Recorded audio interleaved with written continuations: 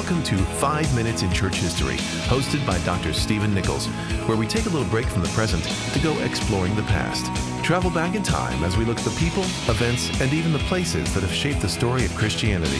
This is our story, our family history. Let's get started. All right, have you guessed yet who the Sun King is? Well, it's Louis XIV, the King of France. And in the 1680s, he tore up the Edict of Nantes. Well, what is the Edict of Nantes, and who is this Sun King? Let's get right to it. Louis XIV was born in 1638. He became king just ahead of his 5th birthday and reigned all the way from 1643 until 1715. He was king for 72 years. Actually, 72 years and 110 days. Historians credit Louis XIV with a strong rule that centralized power. He was known as having a military-based approach to foreign policy. And the great French philosopher Voltaire said of him, "It is certain that he passionately wanted glory." And Voltaire added, what he really liked was the name he made for himself. Well, this Sun King, at the height of his power in October of 1685, issued what is known as the Edict of Fontainebleau. Now, Fontainebleau is this palace of the French kings. It's about 60 kilometers south and slightly to the east from Paris. It was Louis XIV, the Sun King, who built up Versailles. Before him, it was just a 2-story hunting lodge that the kings used when they had their hunting times in the fields of Paris. Louis XIV built it into Versailles. And while it was being built, he would travel down to Fontainebleau. And there he would conduct his hunts and entertain his guests, and there he signed this edict. This edict in 1685 reversed and revoked the Edict of Nantes. Now, we pronounce it Nantes. It's spelled Nantes. This was from a century ago, back at the end of the 16th century in the Reformation.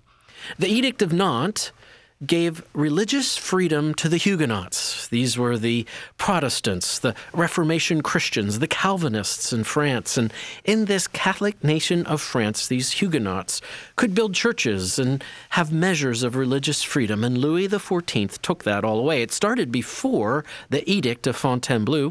In 1681, he established the Dragonnades. These were military units deployed to harass the Huguenots. They were billeted in the homes of the Huguenots, and they committed terrible acts. And they would steal from the Huguenots and destroy them. And it was an attempt to harass them and get them out of the land, or an attempt to get them to convert to Catholicism.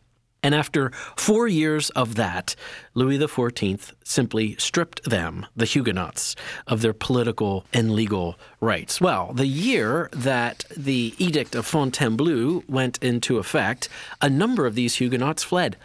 Some historians estimate that hundreds of thousands of them fled. They went to the Netherlands, they went to England, they went to other places in Europe. Some of them even made their way to New France in the New World in America. In that same year, in 1685, an artist in Amsterdam created a broadside chronicling the persecution of the Huguenots, and also picturing how Amsterdam welcomed them into their homes. It shows them being beaten. It shows their homes being rampaged. It shows them literally powerless beside these armor-clad and outfitted with weapons, dragonnades. And yet, for all of the Sun King's attempts to wipe out the Huguenots, they survived. So that's the Sun King, Louis XIV, and the Edict of Fontainebleau from 1685. And I'm Steve Nichols, and thanks for joining us for 5 Minutes in Church History.